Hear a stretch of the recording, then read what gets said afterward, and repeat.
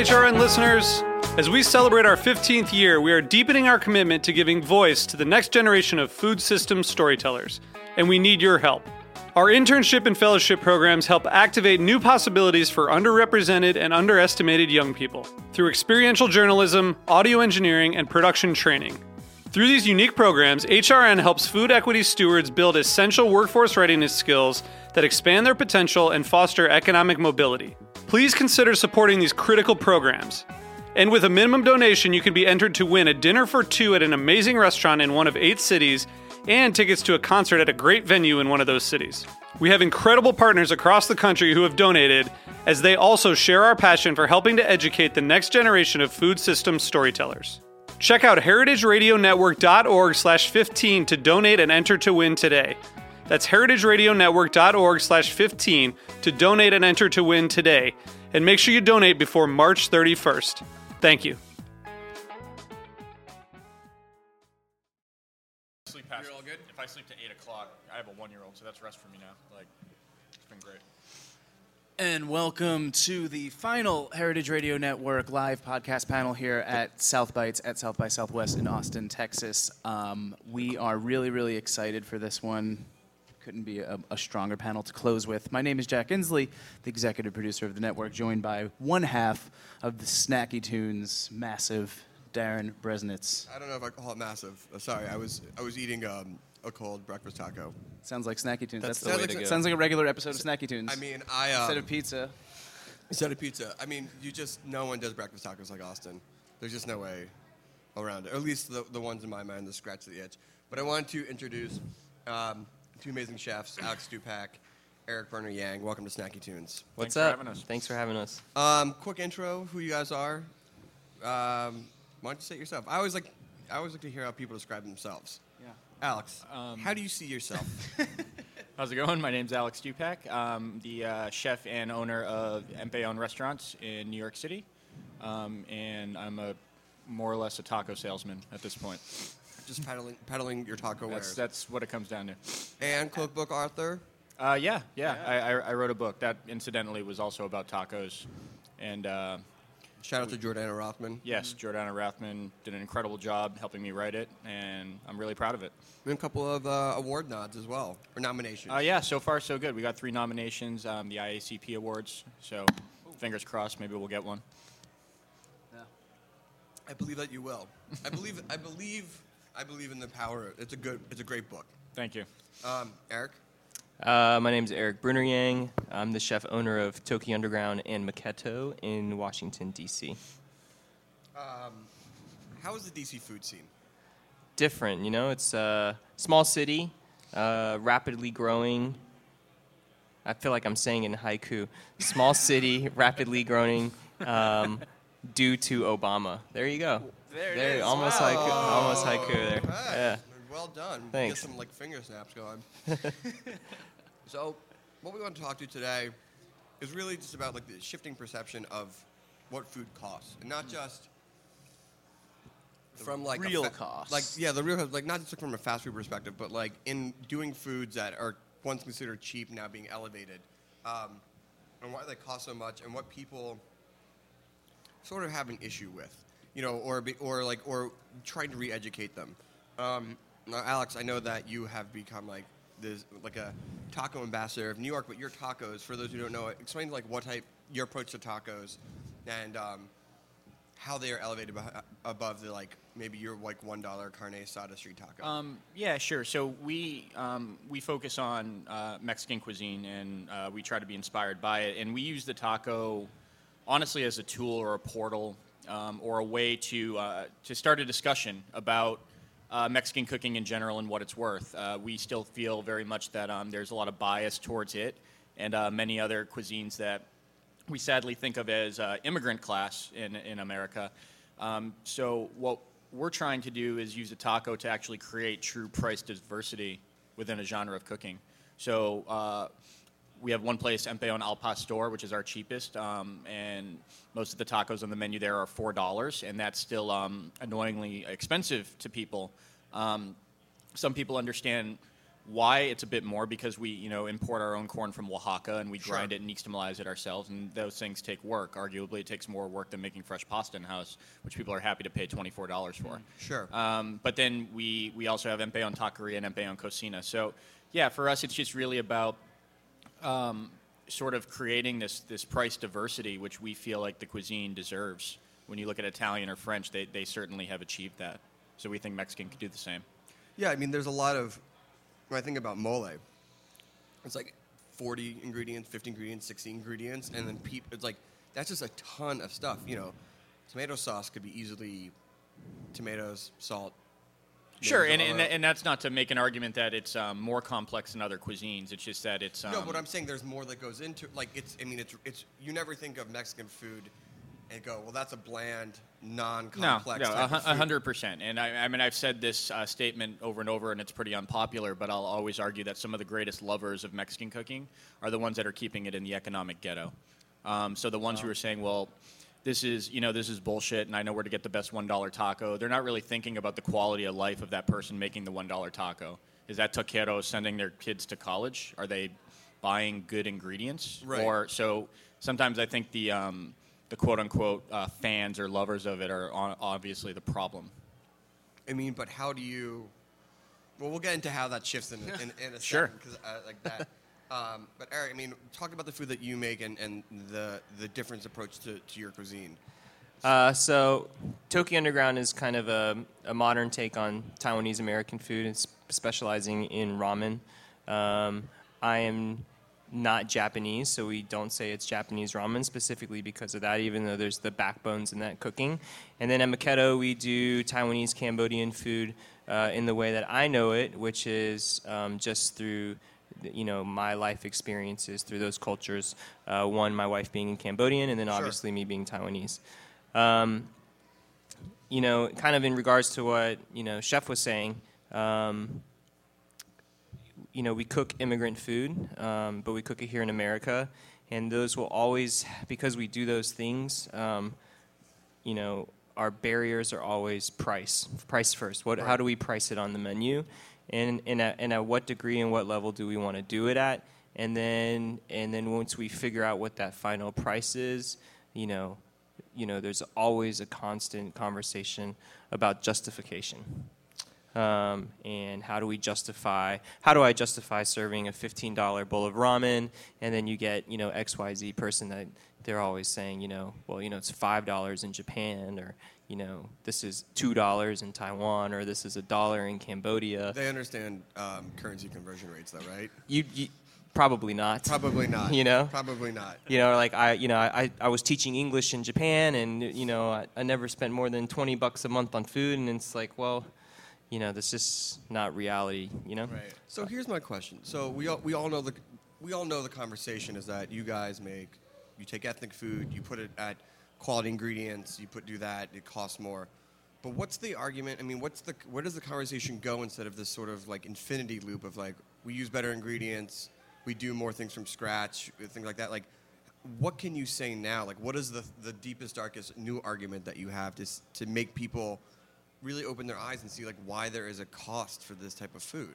I'll answer that first because I've actually been thinking about this, mostly also because I'm just a huge fan of Chef here, where arguably one of the greatest pastry chefs of all time, especially like second-year generation, who takes this venture into kind of breaking this barrier of tackling Mexican food and doing it at a really high level. But the way I want to answer that, it actually takes someone like him to break those boundaries for the next ethnic chef to come to pave the way.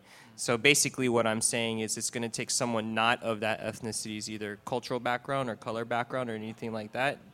They are typically the ones that kind of pave the way, that allow someone like me to kind of follow in those footsteps and say, well, he's doing it. And you guys all love that, and it makes sense to you that he's doing it. So, now our generation of our group of people are going to do that, and I think you'll start seeing a lot more of that, new wave Mexican food or new wave Asian food, where people like Alex are the ones that were able to break that kind of ground for us. Rick Bayless is another perfect example. Well, my approach to the whole thing is I've actually kind of, other than like having the opportunity to write a book or have an interesting conversation with people like yourselves, I actually don't think there's anything to say or do. I think, not say, but do. Like I think that it's all about actions. So we can get really down on ourselves. I mean, hell, I read a Yelp review about one of my places today. I still read them all and torture myself. Where they were pissed off that they spent $10 at Empellon Al Pastor, and it broke their heart that it was so expensive for Mexican cuisine. Broke their heart. Wow. At the end of the day, you have to look, as a restaurateur, I'm going to look at my places objectively and go, are we doing a good job? Sure. Sooner or later, you also have to acquiesce to the idea that this is not a moral issue and that business is risk. And you have to be willing to put something out there, and you actually have to be willing to fail. If all 3 Empellons closed tomorrow, that the world would go on. I would have a hard time living with that, but the world will be just fine. My approach going forward is to keep opening more restaurants. I'm going to grow. So if right now 70% of the New York City population is accepting me and the other 30% isn't, I'm going to keep drowning them out. Oh, I mean, that's a pretty good percentage of New York public liking you, 70%. Sure. And I mean, I don't even have any way to quantify that. No, you've gone on the record now, and this is now Okay. forever. It's 70. 70%. 70% of all of New York thinks I'm the shit. Sure. No, our approach, and again, to tie this more into, forget about the cost of ethnic cooking or the perception of it, just the cost of restaurants. Some people, look, you can look at it negatively and honestly go, I see a dark patch coming in the New York City restaurant, or just the restaurant world. Or you can just think about it as revolution and radicalization. I mean, think about this idea. I mean, once upon a time, everyone here bought all their music in a record store. Right. And we liked that experience very much. And then something else became available, and we as a culture made a choice. Now, record stores still exist, but there's way, way less of them. And all the big chains are pretty much shut or shutting. We decided, without saying a word, that we were okay with not having the experience of, thumbing through the CDs, buying it, pulling that plastic off the jewel case. Like we said, we're okay with that. We said we don't need the packaging, we just need the stuff. And I actually see that starting to happen now with restaurants, and it might piss off a restaurateur, but you also have to look at it objectively. Let's talk about some facts. I mean, in New York City, I can't speak to other cities. New York City costs are going up. The minimum wage or tip earners just went up this year. And for Empellon alone, that meant $350,000 just lit on fire, gone, that you are now no longer making. Yeah, but your employees then make more money. Sure, right. but that cost is just completely transferred to the restaurant, and the restaurant somehow has to figure out how they're going to stay open. Right. You can't raise your prices to really match. Well, you can do whatever you want, but now here's the other part of that. People in general are not making more money. So with those tip earners making, it's not like, well, everyone in every other business is just making 2 to 10% more money. It just didn't happen, and it's not going to happen. So there's rent continues to climb, cost of food continues to climb. So objectively, as a diner, if I know that a cheap meal in New York City is now going to be $120 for 2 people, and it's a 50-50 crapshoot whether I'm going to get a shit table or a good table or a shit server or a good server, why wouldn't I buy a bottle of wine and order it on Maple or go to the grocery store, cook it myself, and watch Netflix? Why wouldn't I do that on my Saturday instead of... So I think you're going to see, back to, there's food's not going to go away. I think creative chefs are going to, come up with new ways to deploy it.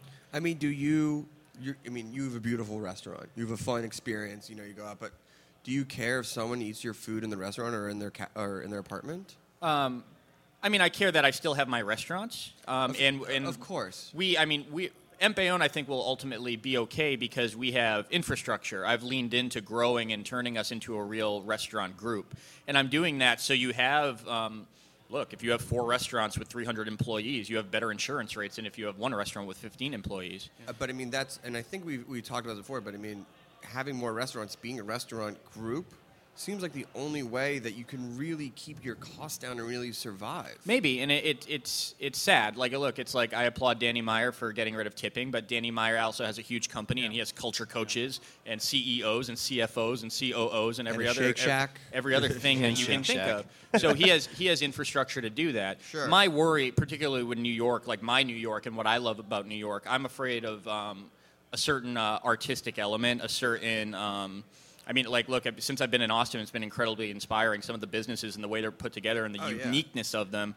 You would spend $4 million with a designer to make things look as fucked up and as unique as I'm seeing them here.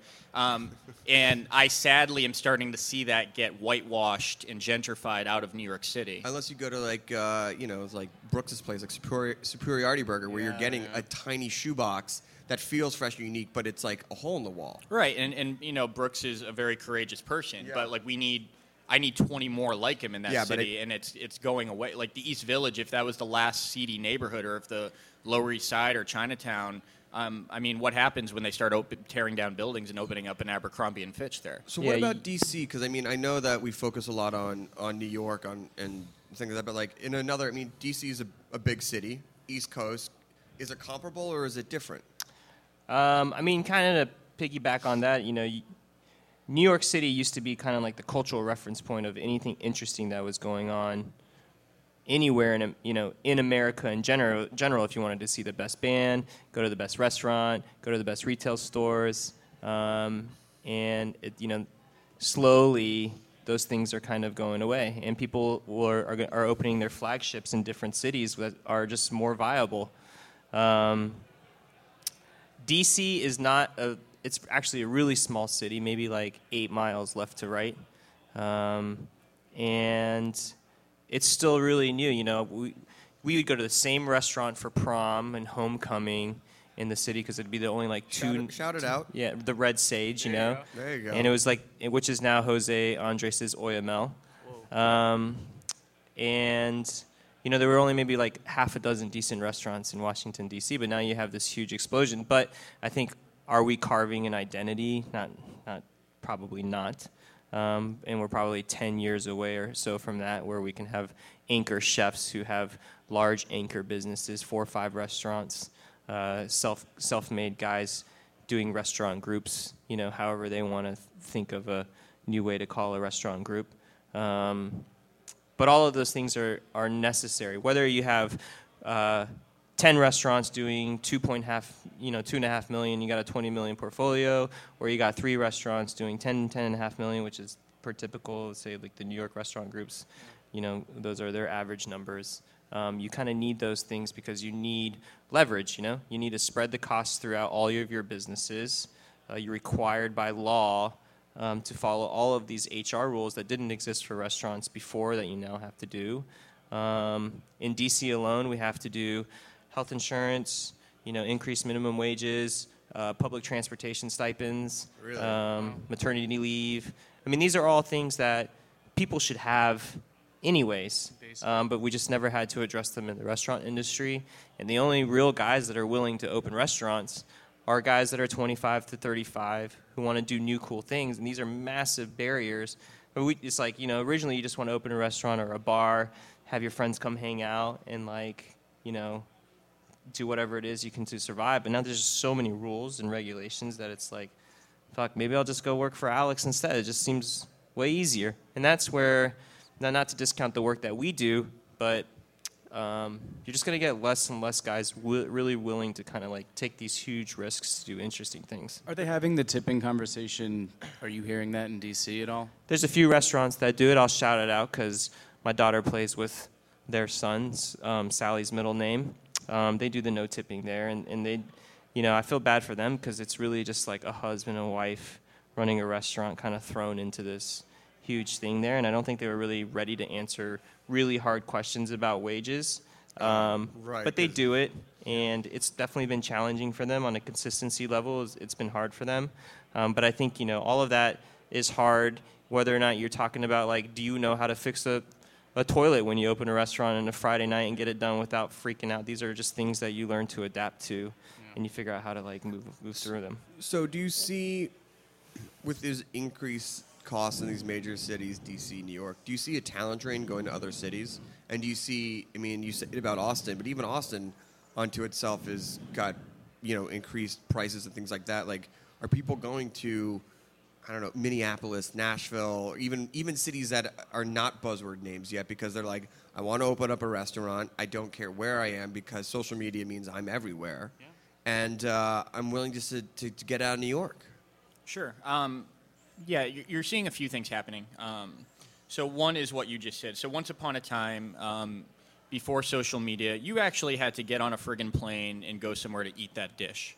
I had to go travel to eat a biscuit coulant or a gargouille from Michel Bras. I had to go to El Bulli. Whereas now you're seeing less of that because of social media, which I think is a little sad. And I feel like you're seeing, not to sound bitter or old or anything, but you are seeing a younger generation, which is much more entrepreneurial at a young age, which I think is great. But I also think that qualitatively, what we're doing to the industry is quite negative. So, look, I think that the industry correcting itself, well, there should be maternity leave, and there should be a living wage, and there should be all these things. 100%. But also another thing I'm seeing is that I'm not seeing a character in line cooks anymore. When my first job out of culinary school, I got paid $80 a day, which is factually illegal, but I did it. So whether I worked 8 hours, 12 hours, 16 hours, it was always about between 12 and 16. Yeah, I was gonna say. I got $80 a day, and that $80 a day meant 5 days a week, $400 a week. So if I worked a sixth day or a seventh day, I still got $400 a week before taxes. But I remember not even thinking about money back then. Whereas now what you're seeing in New York City is you're seeing young people come to you who, one, can't hold a knife, and two, are also in a position to negotiate. So that's an interesting thing that's happening.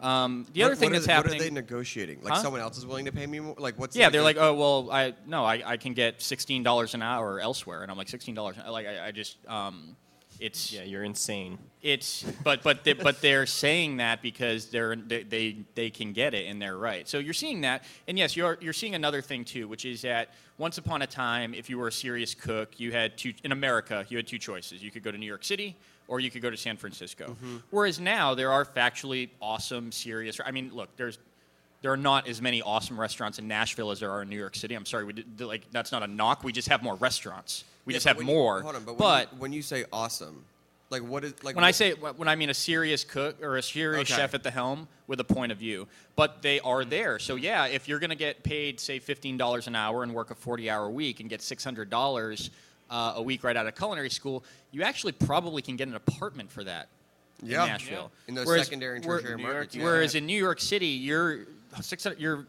that's poverty. So there is something broken there, and that is why you're seeing really cool restaurants open up in Minneapolis and Nashville, and I think Detroit is something that's about to happen there. Detroit's got a lot of good stuff going there too, and they're just offering. I mean, because and I feel like it's maybe I wonder if D.C. has this or in D.C. area as well, but like you're seeing a city that needs these restaurateurs and offering incentives, where New York is like there's no incentive for opening a restaurant. No, it's difficult. I think that not to sound negative, or I have nothing against all my contemporaries, but I think there may be too many restaurants in New York City. So, I mean, look, if 20% of them closed, it wouldn't be a happy story. But if the silver lining is that the talent pool isn't so diluted, and hell, choice for diners isn't so diluted, it might not be a bad thing. And I'm not saying I'm not trying to paint a picture of the zombie apocalypse of restaurants that's about to happen. No one knows what's going to happen. I mean, not to be gauche about it, but like at some point though, this is a business, right? Yeah. So at every point it's a business. Fine. At every point it's a business. But I ask that in the sense of like when you're saying, are we going to charge $16 or $17 for tacos? We're going to charge $14 or $15 for ramen. Like at what point do you say, the decision I've made to raise my prices a little bit is for profit and not just to keep the doors open? There could be that too. There could be people. I mean, we don't have access to people's P&Ls or their numbers. That's all private, and that's their choice. And if people want to raise their prices to make more money and simply put it in their pocket, it is a business, and there is nothing morally wrong with that. It's just a matter of if they can get it. For me to handle the minimum wage hike this year, I had to make margaritas $14 instead of $12, and If that cited a revolt, well, that was a risk I decided I had to take. I just couldn't take that extra revenue loss on the chin, and that was to net out the same. Still be profitable, but not profit more. That was to net out the same. That's just so you can cover your costs or things. I mean, what about? I mean, if you don't show a profit, you won't get an investor. If you can't get an investor, you can't get another restaurant, or you can't move forward at all. You can't get money from the bank. You can't sell your business. And so ultimately you do these things because you have a passion for it, and then in the end you're responsible for all the people that work for you and their livelihood, and not just your livelihood, but also the investors that gave you their money. And you want to do it with some sense of integrity, because if it does close, say it closes, that you'll be able to figure out what your next step is. And that's just, in the end, with all of these things that we were discussing, it's something that we had talked when we pre-prepped, is like, who are going to be these restaurant investors? And, restaurants are already classically considered these really insanely risky investments. Like 90% failure? Yeah, or what, and that's mostly because 90% of them were terrible ideas. But it's like you can do these online Reddit funds and make a ton of money and never invest in a restaurant, and all these other things that just have better rate of returns. And so, right now there's a small group, at least in D.C. and probably in New York, where it's a small group of guys that have been successful in investing in a few restaurants, and they're the ones that are going to continue to invest in restaurants because they've been successful on the first few that they've done, and that really kind of limits your pool of where you're going to get this money from. And then when you do get the money, and you're getting like $16,000 from your aunt and $16,000 from your law school friend, and these guys have a lot of hand-holding, and at some point in time they may never get their money back.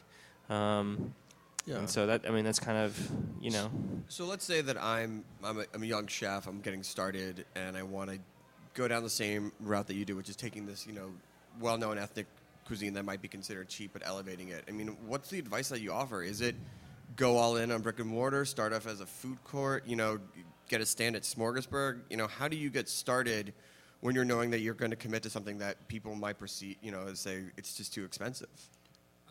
The only advice I can give is that if you feel like with your, let's say in theory that you're making, I don't know what you're making, but let's just say yours is let's say 20. We're doing an elevated chicken wing. Like, I'm going to charge you $10 for 2 chicken wings. I think that I would suggest to any chef to not only, I think chefs generally when they're opening a new restaurant, I certainly did this, all they think about is the food in the kitchen and whether their setup is nice. That's what they're worried about. Mm-hmm.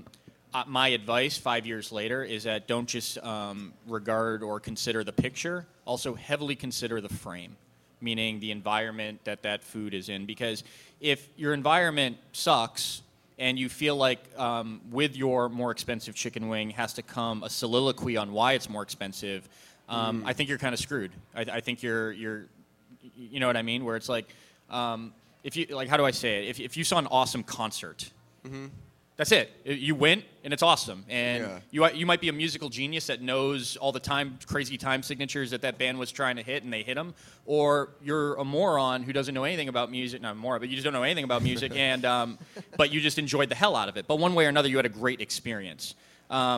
If the attitude is like, well, here's my product, and it's more expensive, and you thought it sucked, and well, then you just don't get it. You just don't get it. That the chef taking that attitude. I think not even in the long term, in the short term, you're going to be in trouble. So, do you wish you could explain that 12 to 14 hike on the margarita? Do you wish there was a mechanism for you to explain that? No, because then it to me that's wishy-washy and it's sounding like it's apologetic. And like back to all of this, they are businesses. This is not this is not charity. Right. We are all doing whatever we are doing to hopefully make money. Is it incredibly hard in restaurants? Yes. Do most of them fail? 100%. But whose shoulder am I going to cry on, and who cares? No one asked me to do this. Yeah. No one told me to do this. I could have went to business school. I could have slayed it out in a hedge fund if my finite goal is to make a ton of money. So there's a ton of risk in it, and you have to explain it. But again, it's like, rather than explain, well, why my margarita is $14, there's a reason why. But unrelated, I go, well, shit, I better have a room that makes people want to be in it to drink a $14 margarita, or I better put that in a glass that feels $14, or the hospitality that comes with it better match that. It better make it worth it somehow, some way. I think that's how you have to think about it. I mean, do either of you get tired of having to explain and to justify? I mean, do you feel that sometimes like the conversation deals? And I know, ironically, I'm asking this on a panel and podcast called about the real price of food, but like, do you ever you're like, fuck, like I'm tired about talking about the money of these things. I think like because some chefs never. I mean, like Del Posto never gets questioned about it. Like, and I get it, but like there's some stuff like, are you just like I just want to cook my food. I want you to call me and talk to me about the spice mix and not the price of what I'm serving. I think like we do less of that. We really don't. There's very small percentage of time that we have to have those types of conversations with customers, and typically it's going to be about what we first talked about when we opened the podcast, which is why is my taco $4, right? But less of like, in this degree. But I think you have a lot, at least me, because I interact with our investors a lot. You have a lot more of those now than I did, when we first opened Tokyo Underground, about why are our margins the way that our margins are. And it seems like every month there's another thing that you need to figure out. And when you first open a restaurant, you set one price, and when you want to change the prices, you can't do it every month, every 6 months, every 8 months, and to adjust for the law. You're kind of waiting like 6 months, maybe to a year before you do these major changes, or a whole nother season. So there could be months where you have these really awful margins because of a change, and they can't just put in a law and then you're immediately adjusting your prices. You're trying to keep up with tax law changes, payroll law changes, IRS changes, HR changes, all these changes, and then the only way that we can do it is by adjusting our prices or lowering our costs. And people like Chef and I, we're not going to lower our costs by buying cheaper food, different quality food. We're still sourcing for those best ingredients to give that best experience, because we're justifying a $4 taco, $15 ramen, and then dealing with not just these ethnic barriers, but all these other barriers as well. Do you feel the pressure to make obviously any chef is going to want to put up good food, but do you feel that added pressure because of the conversations, of having to justify the costs and all the issues that come with it? Like consistently, like you can never put up bad food, and not saying that you would, but do you feel like an extra value that if someone doesn't come in and doesn't quite understand what it is that you're doing, that they feel that they're justified in saying like this was overpriced? Well, just for the record, they are justified in saying whatever they want as a customer, of course. and they are perfectly welcome also to take their business elsewhere. As a business owner, you just have to. I think you have to read all the data, and really just make a decision. And there's no right or wrong, but you have to go with your gut and make a decision on what you're going to listen to and what you're not going to listen to. Again, back to, I read 2 Yelp reviews today. One of them I completely disregard, and I'll tell you what they said. They said, I can't believe I paid $10 for this, and I ordered chorizo, and it wasn't real chorizo.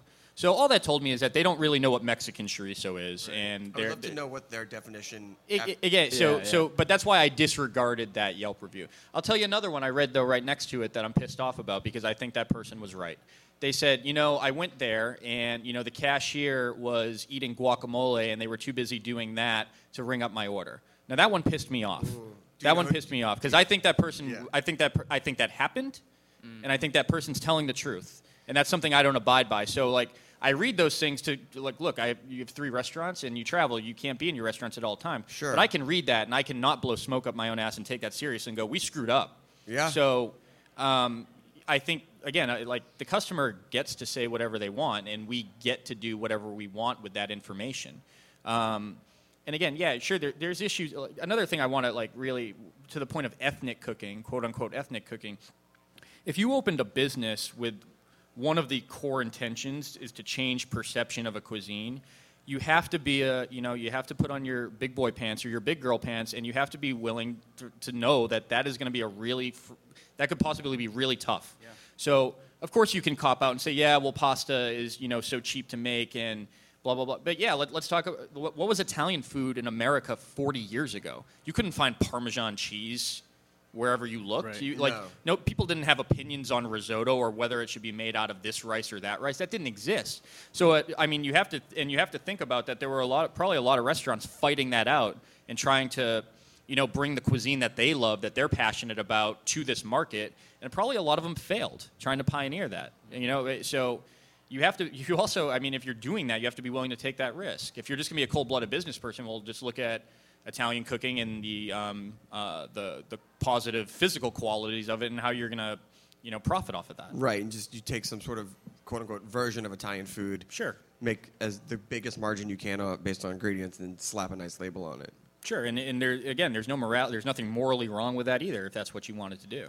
Well, then, I love the passion. I love of saying like the customer is right to think that way. But if the customer doesn't think that way, again, ironically, I ask, why is there so many conversations about this? Is it just because people just have nothing better to talk about, or is it just that they want to be, people just have time to be naysayer, like to go do something like it, but then complain about it anyway? Look, I get that. I get that every day. You know? But that's, just. Is that just being in the public? Our community, Yeah. of people are just haters. Whether they're having a great time or not, it's just like part of our speak to be like this. Oh, mom makes it better. Grandma makes it better. This is better. This was better there. But it doesn't mean they're like not enjoying themselves or this.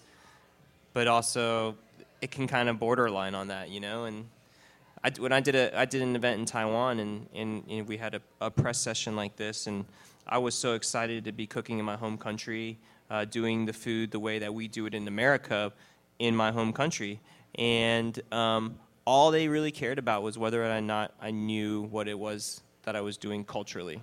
They're like, do you know where that dish is from? Do you understand what province is that's from?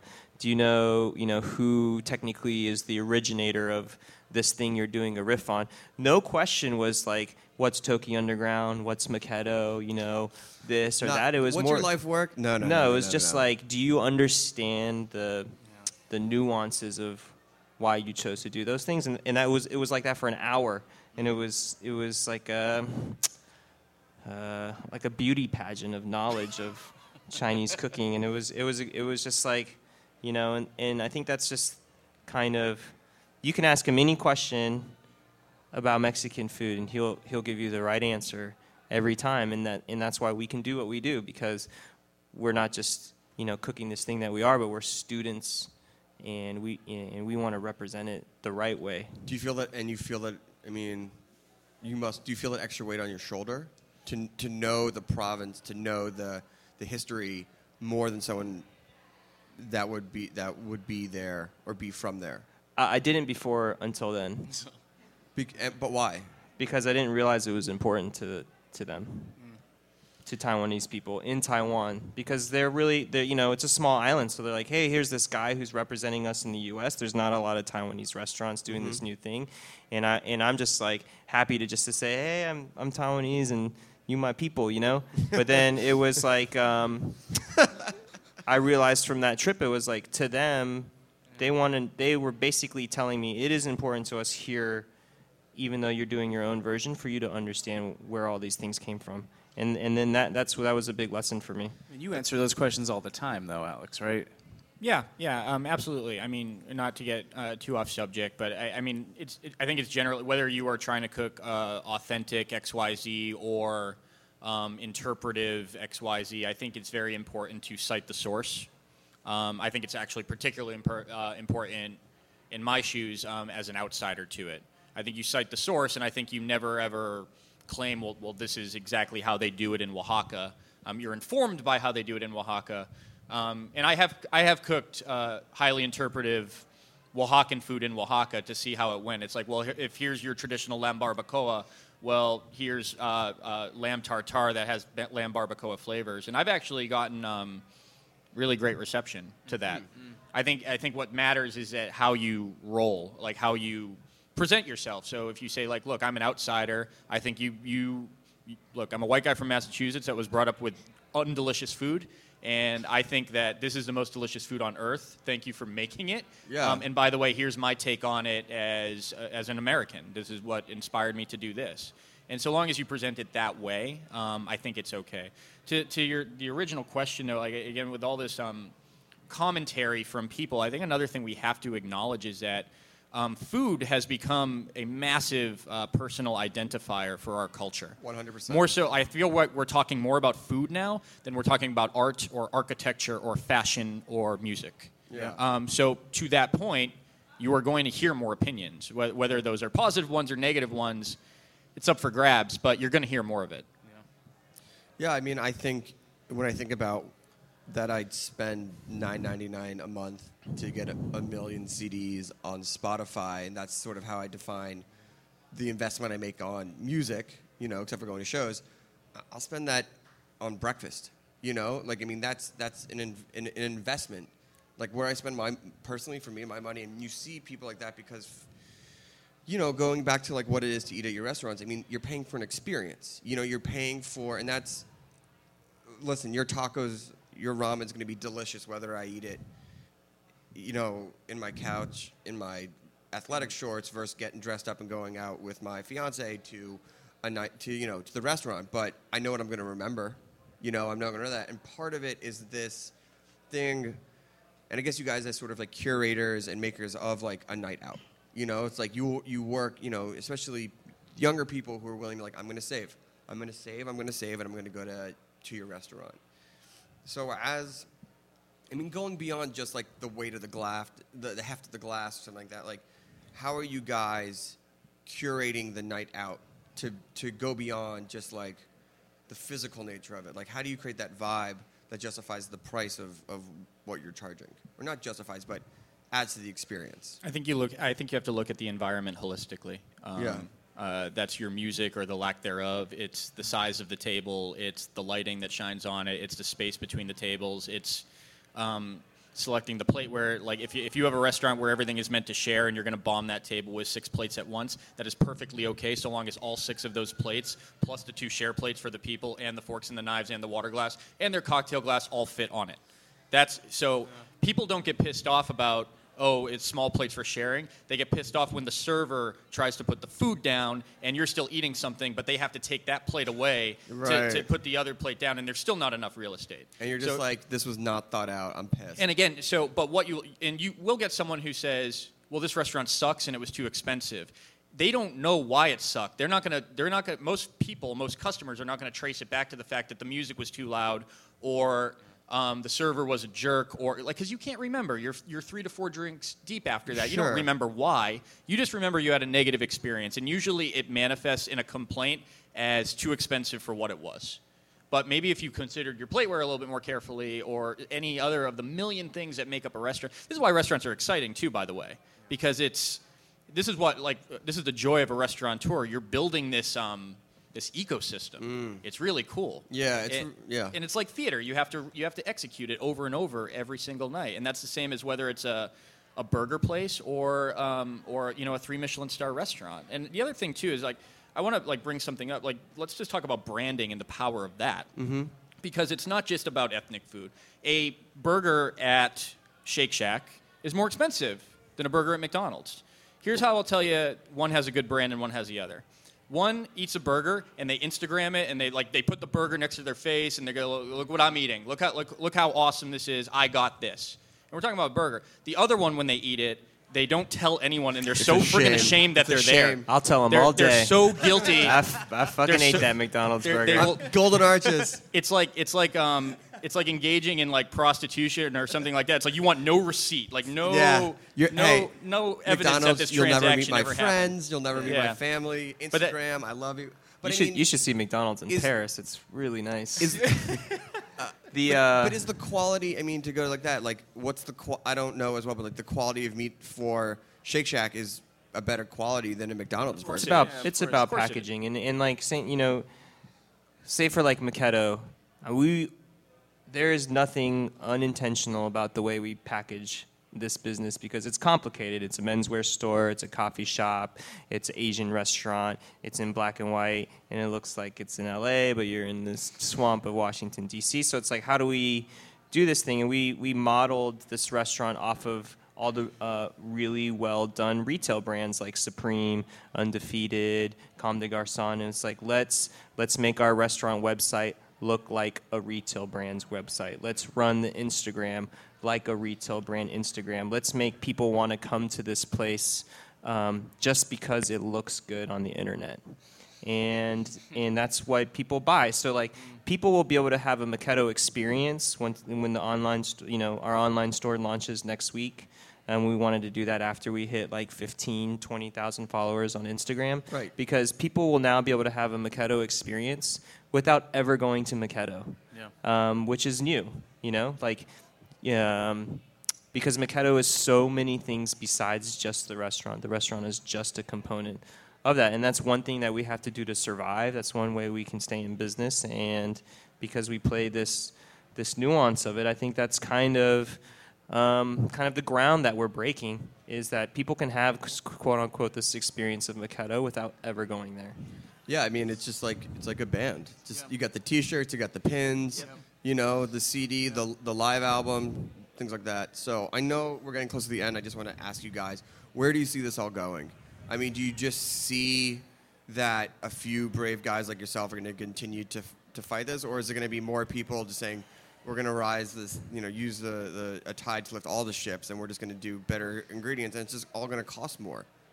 I think there's going to be less restaurants, but they're going to be better. Sure. I think that with changing concepts of luxury generationally, you're going to see more new and interesting ways that really great stuff gets deployed, delivered, and packaged. And I don't think any of that's a bad thing. Yeah. I mean, you have guys like us telling average Joe what we think is luxury now, and because we're kind of defining what something really nice is, redefining what people consider luxury. And I agree, there'll be less restaurants, but they'll be better.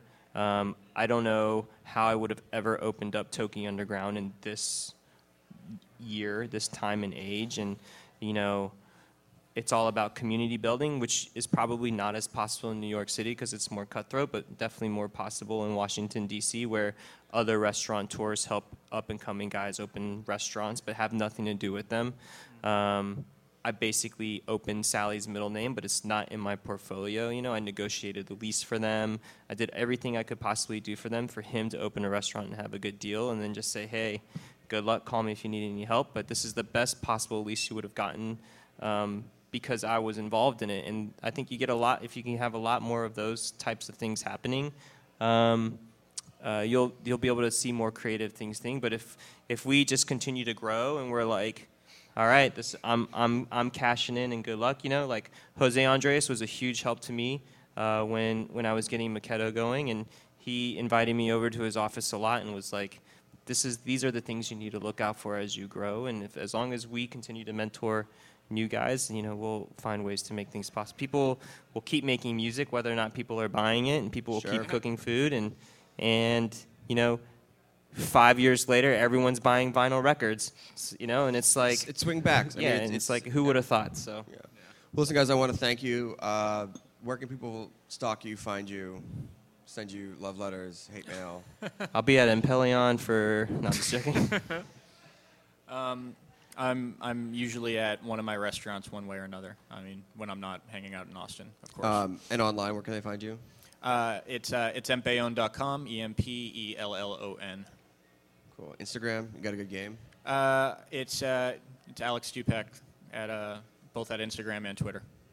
Mostly tacos and cats, right? Mm-hmm. Satan, a lot of pictures, Tacos and cats. Tacos. I mean, that's tacos, cats, and Satan. That's pretty much the internet. As far as I'm interest. concerned, those are the three things that make up the internet. So, I'm always at work unless I'm here. That's always my answer to someone. Where can I find you? I'm always at work unless I'm here. I'm right here. And online? And online, Maketto 1351, of course, at Tokyo Underground, and then at Erik Bruner-Yang. Online store soon? Online store Friday. Wow. Awesome. There you go. Well, thank you, everybody who has been listening and will be listening in the future. If you enjoyed this panel, all of our South Bites coverage is on the Snacky Tunes podcast on Heritage Radio Network. And, of course, you can subscribe on iTunes and Stitcher and anywhere else you can find podcasts. Thank you to everybody who participated in these panels and everybody who helped put them together. That's it. Yeah. Thanks. Shout out to Greg, to Anna, Meatball, Mom, Dad. Yeah. See you back in Brooklyn and L.A. Yeah.